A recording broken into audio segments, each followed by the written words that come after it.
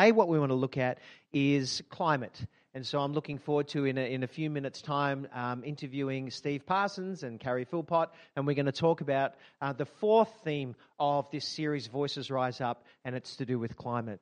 But before we do that, I just want to let you know about someone in our community who we celebrate what she does, and she's been doing it for a long time. Firstly, it began as an endeavour to help young women maintain their place in their education, in their schooling in developing countries for Days for Girls. But Michelle has developed that and grown that into a business right now. It's in Boronia, and check out this story. It's a great story for us to celebrate what Michelle's been doing, Michelle Gates, in our local area. Hi, I'm Michelle. I'm part of New Community and I'm really passionate about the environment. I run a business here in outer eastern Melbourne in Boronia called Here and There Makers. I started this business about 3 years ago as a social enterprise. I became involved in a not-for-profit organisation called Days for Girls, which make sanitary hygiene kits for women overseas, so basically washable pads so that girls can stay in school and work and have opportunities all the days of the month and not be isolated and have struggles during their periods. And I wanted to be able to support the charity work that I was doing financially by providing a space that we could use more of the time. We used to just do a monthly meeting, and we wanted to be able to meet every week, multiple times a week, and have more people involved and therefore be able to help more women. So about 3 years ago, we rented a space here in Boronia and I started Here and There Makers. And we sell all things basically that replace single-use plastics and are environmentally friendly. We have a philosophy that anything that we sell that is consumable needs to be refillable. As a consumer in a Western culture, when I'm purchasing something, as much as I can while being still pragmatic, I try and think about, one of the questions I ask myself is, what is going to be the end life of this product that I'm buying and using? When I'm finished with it, what will happen to it? Will it be able to be reused or recycled? Will it be able to be composted? Is it biodegradable? Is it using sustainable resources or resources sustainably, that are sustainably sourced and ethically sourced? Or is it ripping people off? So we also sell fair trade products, so things like that. So those are issues that are really close to my heart and I'm really passionate about. So for me, as a Christian, as a Jesus follower, I really believe that God is the creator of the earth and that he asked us to look after it. At the moment, human beings are really not doing that very well, and that really worries me for the future, for future generations. I'm also really concerned about the waste that we're creating and the pollution that we're creating, and with the way that we just consume and consume and consume. I think that social justice issues and poverty are really interlinked with environmental issues, and so I see that as a good fit. What I'm doing with Days for Girls in terms of social justice for women and therefore whole communities, because women are an integral part of those communities, and what I'm doing with the supporting the environment as really important. Part of what we do is really community focused. So we have the Days for Girls groups here, and we're open to other community craft-based charities using our space. We rent it out for workshops. We're a recycling hub. We partner with TerraCycle, which is an organisation that partners with companies to recycle products that are really difficult to recycle through your normal council recycling. So people can come in and bring in their bread tags or their old toothbrushes and toothpaste tubes or their pens and texters and things like that. And so we try and help support the community in ways like that as well. Yeah, that's my little story. I hope maybe you'll think about two ways that you might be able to look at the lifestyle and the things that you consume through your lifestyle, and look at ways you can reduce waste and reduce your impact and support social enterprises that are fair trade and look after people and the planet properly. Thanks.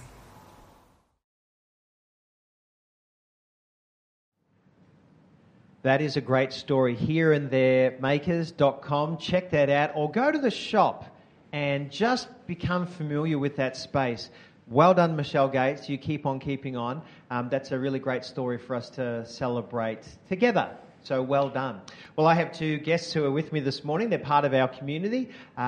This is Carrie Philpott and Steve Parsons. And I just want to ask you guys, so welcome today. Glad to have you here with us. Carrie, just tell us a little bit about yourself. What do you do with yourself during the week, and how long you've been connected to New Community for? Yeah, I'm a social worker, so I work for Uniting, and in that role I'm supporting families during the week. And my own family, Nick and 2 kids, Josh and Heidi, we've been here for about 2 years with New Community. So. And you have just moved into the area. That's right. Drive past your house every time I come to Maroondah Federation Estate, so well done. Thank you. Welcome to the area.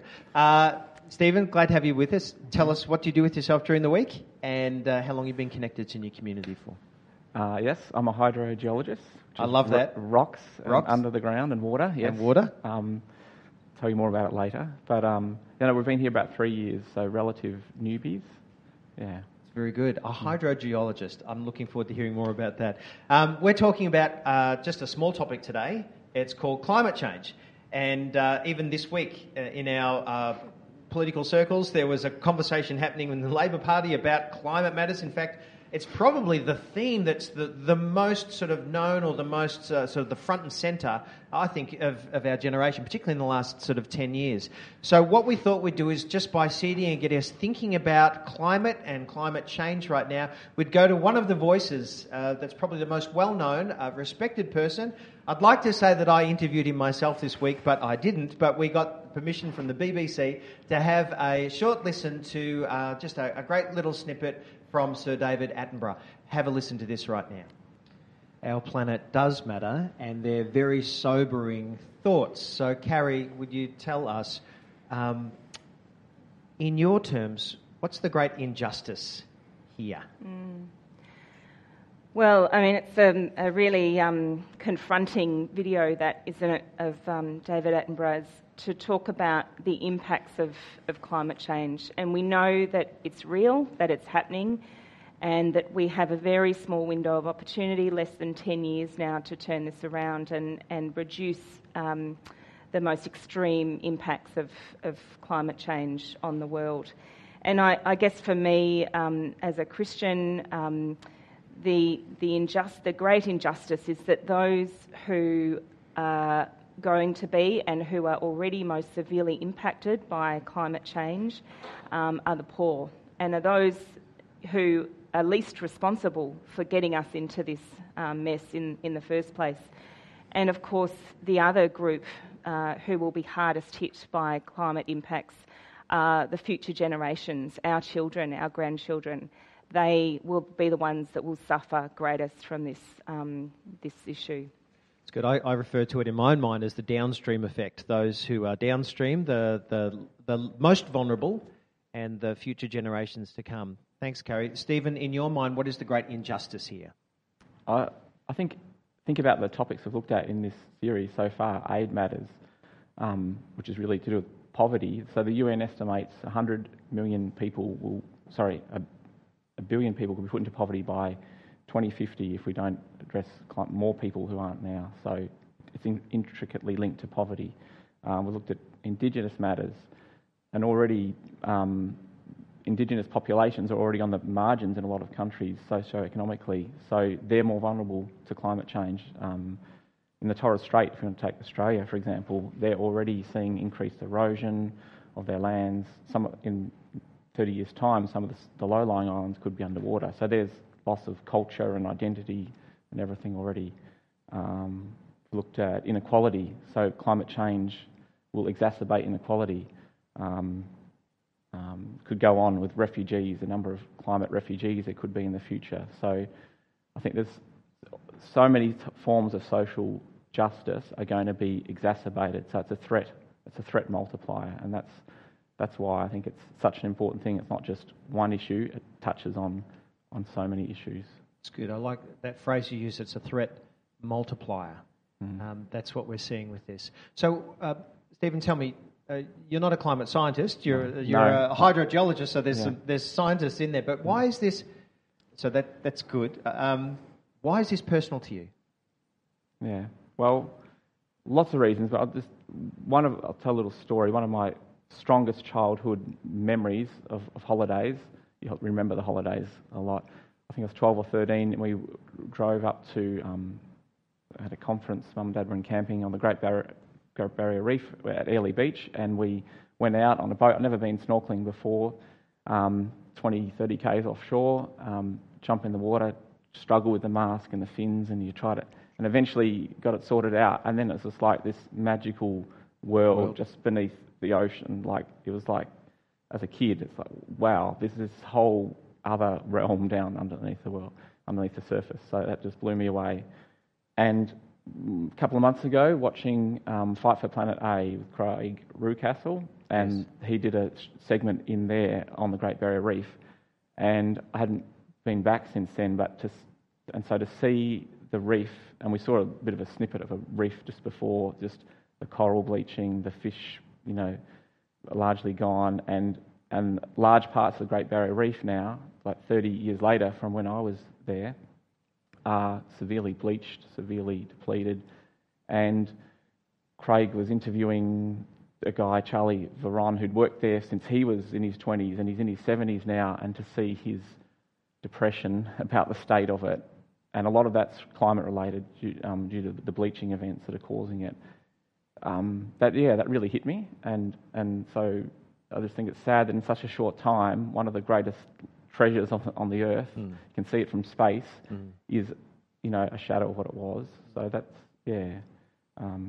but sorry if I can go on. Just so that's a tragedy, but if we relate it to people as well, about 16 years ago, Shalinda and I lived in Indonesia for 6 months, and while we were there, we ate so much fish. I've never eaten that much. We're in a remote sort of rural part of the country, and a lot of the world's population rely on fish for their protein. And so when reefs when they lose their productivity, their spawning grounds for fish, that has a big effect on the dynamics of the ocean. So it's going to affect, if reefs lose a lot of their biodiversity, 500 million people could be their livelihoods or their food source affected. So it's linked. There's a loss of beauty, there's a loss of that, but there's also a direct impact because things are related. And that's just picking one area. That's just picking a reef, and there's other parts of the ecosystem impacted. So sorry, that's a long answer. Yeah, no. That's really important to hear. I think what some of this challenges in my thinking is that the Western construct that we're all individuals and discrete individuals, countries, nations, people. And I think probably one of the great learning things, just philosophically, ideologically, is that we're discovering now is that we are far more interconnected. So when you talk about coral reefs and the impact upon people, there's a direct connection. And so I think for us to see ourselves more as an embedded web of people, of cultures, of ecosystems, I think that's far more helpful. So thanks, Steve. And Carrie, coming over to you, why is this personal for you? I think throughout my life there have been a number of defining kind of moments or roles that I've had that have confronted me with this question around what does the environment have to do with following Jesus? Why is this relevant to my faith? And I think, as a social worker, my job involves working with people to reduce human suffering, to relieve human suffering. Yeah. As a mother, my concern for my children and subsequent generations has me feeling a huge sense of responsibility for how I raise them to care for the planet, but also what kind of planet we leave them with. What kind of a life are we creating for future generations? Probably around this time last year, I took Heidi and Josh into the city for one of the student strikes. And we took the train in, we made some banners, they painted some great banners. We went into town, came up off the train onto Spring Street up near Parliament House, and there were apparently 100,000 people there that day protesting.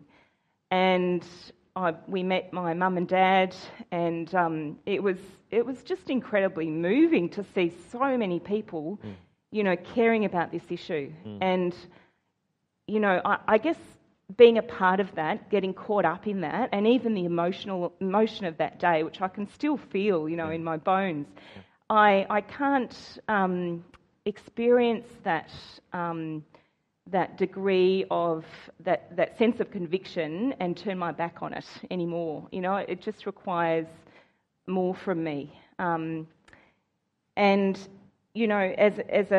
as a global citizen and as a sister, I went to visit my brother in Malawi about 6 years ago. He and his family were working there as audiologists.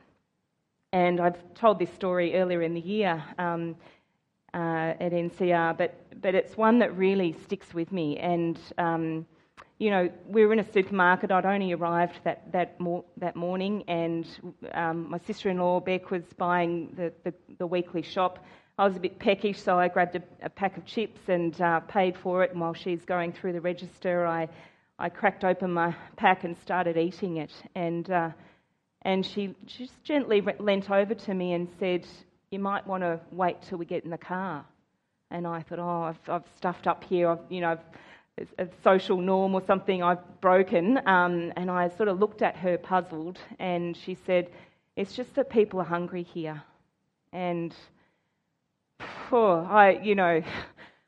how confronting is that? And so, as I got to understand more of the experience of those Malawian people, though, in the coming days, I discovered that they right now are experiencing the effects of climate change. There is increased drought, flooding,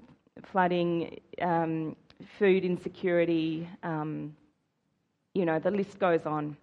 And so again, I can't know that and turn my back on it. I have to respond, to be true to my myself and to, I guess remain sane. I have to respond. I can't have this knowledge without responding in some way. And I love it how there's real people involved. When it's just information, it can seem like it's just information in our minds, but when you're actually interacting with real people and you go, there's actually someone that this information is talking about and I've seen it, I've witnessed it, it personalises it. And so I love that, also that thought of, with climate, I think we can think, gee, we're just little drops in an ocean of this. How do we do anything? But then when you meet with 100,000 people and you go, wow, I'm not just alone here. There's more to us. There's actually a bigger movement. There's a sense of urgency and care. I think that's really profound. So the third simple question, though, is how did we get here? Could you just sum it up in 1 minute? Historically, though, how did we get here? Look, I guess with the onset of the industrial age, we have benefited from the use of fossil fuels, but we've also created a bit of a beast. Our reliance on coal, on gas, on oil, for our mobility. We like to be able to get around in our cars and jet set around the world on holidays. Our reliance on meat in our diets in the Western world. Our reliance on these fuels, whilst it's caused us to benefit in many ways, it's also caused enormous damage to the planet as the planet warms and can't sustain that level of warming without causing devastation. I guess we've got industrialisation and really capitalism to blame in a way for getting here.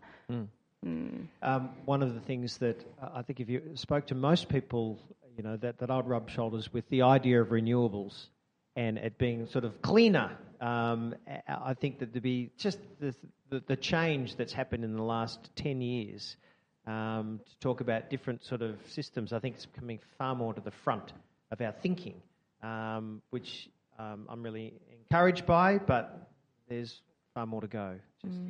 Stephen, if I came over to you, so that's an historical shot, how did we get here? Yeah, well, I guess Carrie's talked a bit about the science and that.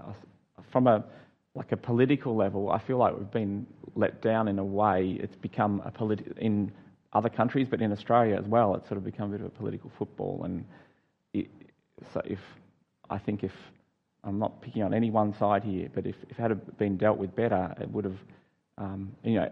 Australians have been good at putting solar panels on and doing, and we need to do stuff personally. That's really important. But with some government leadership, better government leadership, I think things would be better as well. But so that's part of how did we get there, I think. But then thinking at a personal psychological level, we know this is a really difficult. We know it's a really serious problem. Why is it hard to act? And there's a Norwegian psychologist who's written a book called What We Think About When We're Trying Not to Think About Global Warming, and he calls it the 5 Ds as his psychological responses. And just very quickly, first D, distance. It's a long way away. It's happening to others. I'll worry about it, or even distance in time. I'll worry about it in the future.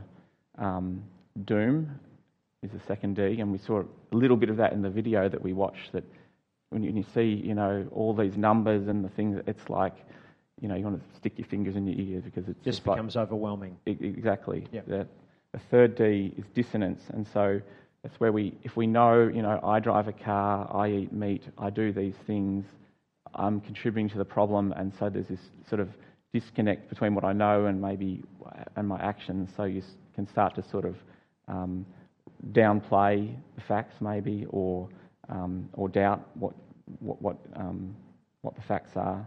The fourth D is denial, and so we sort of negate or ignore, and we don't have to face those facts. And it's a form of self-defence, really, the denial one.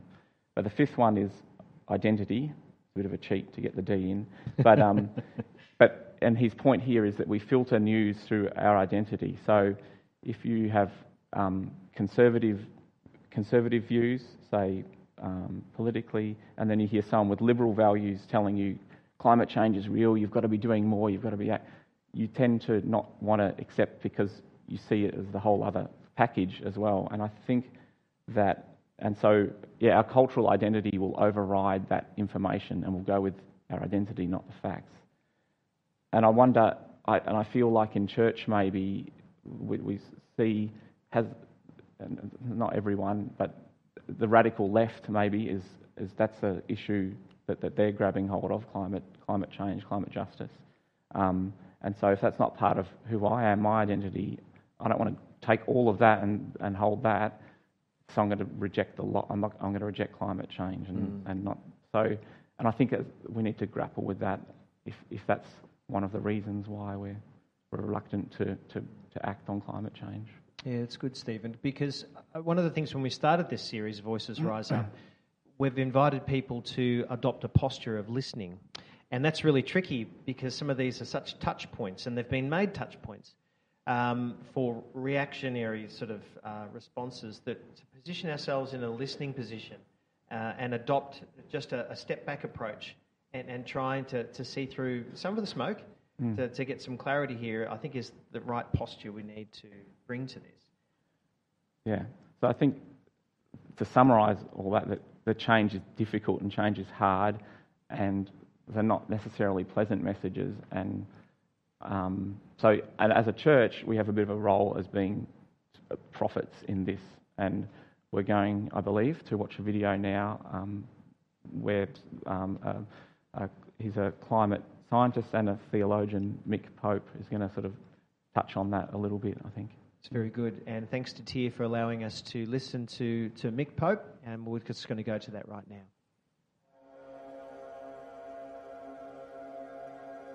God's vision for a restored planet is a human society, a human economy that respects two boundaries. The first boundary is the need for human flourishing, that people have access to enough food to eat, enough fresh water to drink, that people aren't living in poverty, they have enough to live off, that they have access to education, gender equality, all the things that are important for human flourishing, that they're not slaves to an economy that is there to serve them. At the same time, you've got this overarching set of planetary boundaries which allows that flourishing to occur.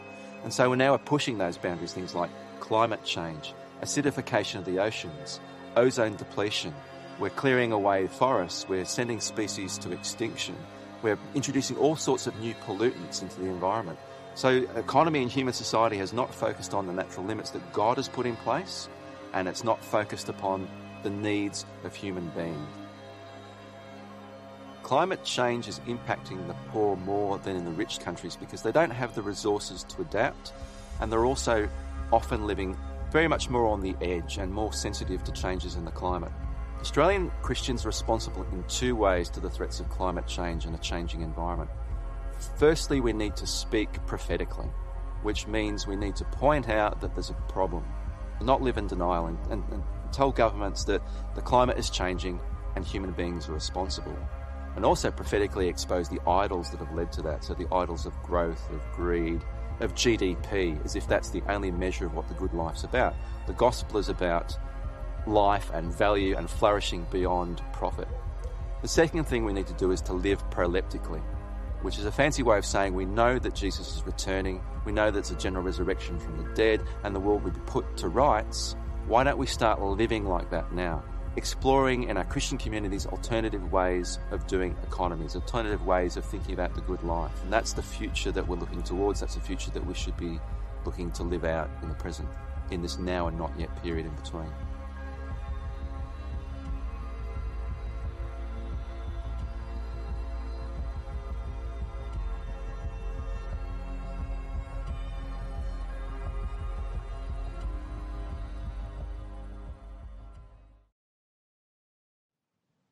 Some really helpful information. I'd encourage us to go to TIR's site and just have a newsy around there, and you'll find some really good resources. Carrie, how have you sought to redress this? Because it can seem just overwhelming. So what have you done personally?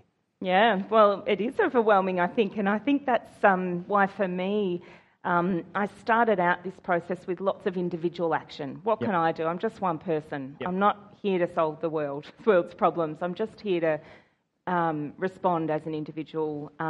So, lots of individual actions for our family in terms of how we eat, how we travel, how I consume, how I purchase things, buying secondhand, borrowing, not always buying new stuff, thinking about my lifestyle and doing a bit of an audit of that.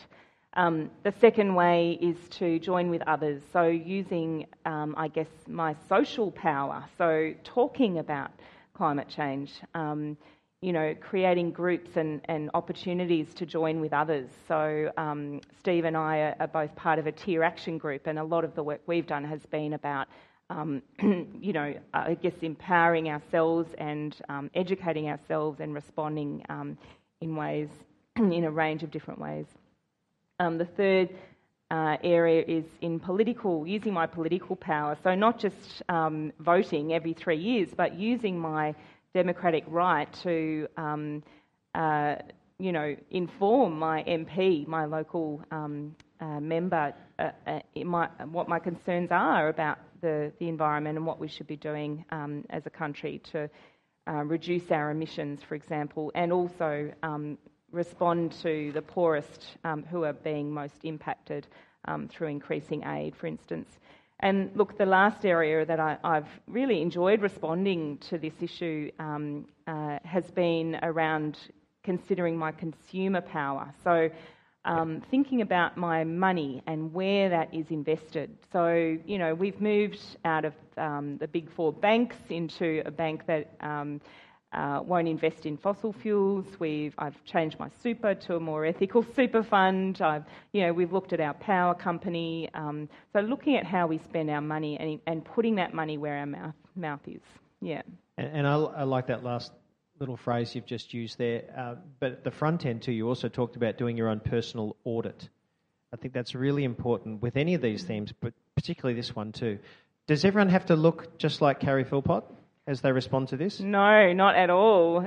It's really about looking at your own life and your own circumstances and how can I reduce my dependence on fossil fuels? How do I reduce my waste? How do I reduce my impact, my carbon footprint? And everyone's going to look different. I imagine there'll be some things that are very similar, but some things that are... But I think that personal audit thing is an excellent starting point too. Stephen? Yes, similar. There's personal actions that I've taken, and I still have a way to go in that. So it's a journey for sure. I just want to use this to give a little plug for something called Christians Together for Climate. Yep. It's a campaign being run by TIA and Common Grace, and it's trying to mobilise Christians in the lead up to the next election, which 2022, still a fair way off, but they want a long lead time. And it's trying to mobilise the Christian voice into the political arena around this issue, because there's a sort of feeling that the Christian vote in this space has been taken for granted, maybe. And so it's targeting around 30 key electorates, and while it may not be a huge voting bloc, they actually are strategically a very important voting bloc. And so I'm coordinating the campaign for Deakin, Michael Sukar's electorate, and we're trying to mobilise as many churches as we can to come on board and say to Michael, Christians care about climate change. Can we have a bold and credible plan on climate action? That's in a nutshell what it's doing. So I'd be excited to have our church be a part of that campaign, and I think to have, yes, we feel when we're working on our own, it feels lonely, but when we mobilise and together, we can make a big difference. And so, yeah, I'm excited for that campaign and like to talk more about it. Yeah, good. And let's have that space. I know you've raised it with me, and I think good on you. Well done. I remember Professor McGorry 2 years ago talking about the mental health space, and he said, unless there's enough political will, that is, people knocking on the doors of politicians and a voice rising up, hence the theme, nothing will change. So just from a mental health issue, that was his area of passion. He really challenged the audience and said, unless you do something with your democratic right, and I think Christians have been out of this space because somehow it's gotten muddled in there with we shouldn't be involved in those things, but actually I'd say we could leverage these things to our great, but that's how our system kind of works. Yeah. So well done. Last question for each of you. What have you learnt along the way? What have you learned about God, yourself, or others as you've taken on this journey? I grew up in a sort of conservative church, Brethren church, and the whole idea of sort of a kingdom theology framework wasn't a part of that. And as I was thinking about this question, I thought a song that I've thought of quite a lot. I won't sing it. Are you sure? I'm very sure. Give it a crack right now. No. Turn your eyes upon Jesus, look full in his wonderful face, and the things of earth will grow strangely dim in the light of his glory and grace. A lot of people would have heard that if they're of my vintage. Yep. And I like the hymn, but I wonder if there's a bit of dodgy theology in there that is our ultimate spiritual experience and goal. Our encounter with Jesus is such that the things of earth actually fade away, and it's just this spiritual encounter with him. But I actually wonder if the opposite's actually true, that as we're looking to Jesus and understanding more of God's heart, that the things of earth actually become more of a burden because they're a burden for God. And I feel that climate change is part of that. So for me it's and I suppose this is all of the justice stuff we've been looking at, not just climate change, that our I guess an authentic part of walking with Jesus is living out this justice stuff, and so that's what I've learned. It's good. Learning. It's good. People matter to God, and matter matters. How do I know? I won't get on a bandwagon here. Resurrection, Romans chapter 8 and Revelation 21. If you want to get into, God is into renewables. He's going to renew the whole thing. So check out those two passages. Carrie, what have you learned about yourself, God, or others along the way? I think I've learned that God speaks to me through my emotions, actually, and I do get emotional about this topic, and I guess as I've listened to that sort of still small voice in me, God's voice in me, has guided me along the way, and so I guess I've learned that the emotions that we have, the way that we respond when we're moved by something, when we're angered, to listen to that, to listen to the tears that come when, when you are moved by something, because I think God is working in those tears, or those feelings to prompt a response, to call us to act. So, yeah, listening in. Good. Listening to the voice of God through our emotions as well. It's very good. I want to thank you for both being with us here today. I know that we've been encouraging people to have a symbolic and a substantive response. The symbolic one of them, I think Nick's going to post in a moment. Listen to Catherine Hayhoe. She's a climate scientist and she's also a Christian and she's got a great TED Talk. But what's the substantive thing that we're going to encourage in the next period of time? Yeah, so at the start of this year, which seems like ages ago, in February, Carrie, I think it was, we had a meeting of, invited people, this is an issue that resonates with you and you'd like to see us as a church do more in this space, let's get together. We had a meeting in Feb, then coronavirus came and we sort of haven't done anything since then, but we'd like to get that back together again. And before Christmas, actually, we'd like to maybe just have a Zoom meeting, or even maybe if we're allowed a face-to-face, and start that again and start the conversations in the group and in the wider church. And see where that takes us for the next year. Great. It'd be great if we could have a working group coming out of this. That's what we'd love. Yeah. And more details this week's update. I think you're going to have for us as well. Mm-hmm. So that's brilliant. Thank you. Yeah. Thanks. I know a lot of preparation in this morning, so thanks, Stephen. Thanks, Carrie. Keep it on, keep it going. And what we're going to do right now is pause for a moment. There's this beautiful thread in the Bible of justice, but in particular an idea called gleanings. And Steve's going to briefly just attend to that right now, the heart of God, through this wonderful concept called the gleanings. Have a listen. As we continue with this theme of justice, I want to speak to you this morning about a beautiful provision in the Old Testament, and it's a provision called gleaning. It said this: when you reap the harvest of your land, do not reap to the very edges of your field, or gather the gleanings of your harvest. Do not go over your vineyard a second time, or pick up the grapes that have fallen. Leave them for the poor and the foreigner. I am the Lord your God. And then later in that same chapter it says, the foreigner residing among you must be treated as your native born. Love them as yourself, for you were foreigners in Egypt. I am the Lord your God. I want to speak to you today about a number of things that I think come out of this idea of gleaning. The first thing I want to highlight is it speaks to us about the heart of God. God is a God of loving kindness, a God who seeks the peace and welfare of all, and especially those who are poor, the foreigner, the fatherless, the widow. And so the commandment to landowners to leave a margin in their fields reflects God's desire for people to create opportunities for the poor and marginalised among them so that they can be productive and contribute to their own well-being. So gleaning almost created a safety net for those in need. God calls his people to reflect his own character. And the character of God, we know, is a God who is a holy God who cares for the poor. And so they were to love their neighbour as they love themselves. The book of Deuteronomy expands on this, and it says things like, when you harvest the grapes in your vineyard, don't go over the vines again. Leave them for the foreigner, the fatherless and the widow. And then it says, remember that you were slaves in Egypt. That is why I command you to do this. I want to speak to you a little bit about what I think comes out of this passage for me, and it's this need for margin. You see, God is the ultimate source of all our assets and resources. I've drawn a little diagram here of a field. You might like to imagine that this is the extent of the field, the outside line, and the farmer is able to harvest the centre part, but he's left a margin around the outside for the poor and the marginalised. And in our lives, we need to leave a margin to be able to respond to the needs around us.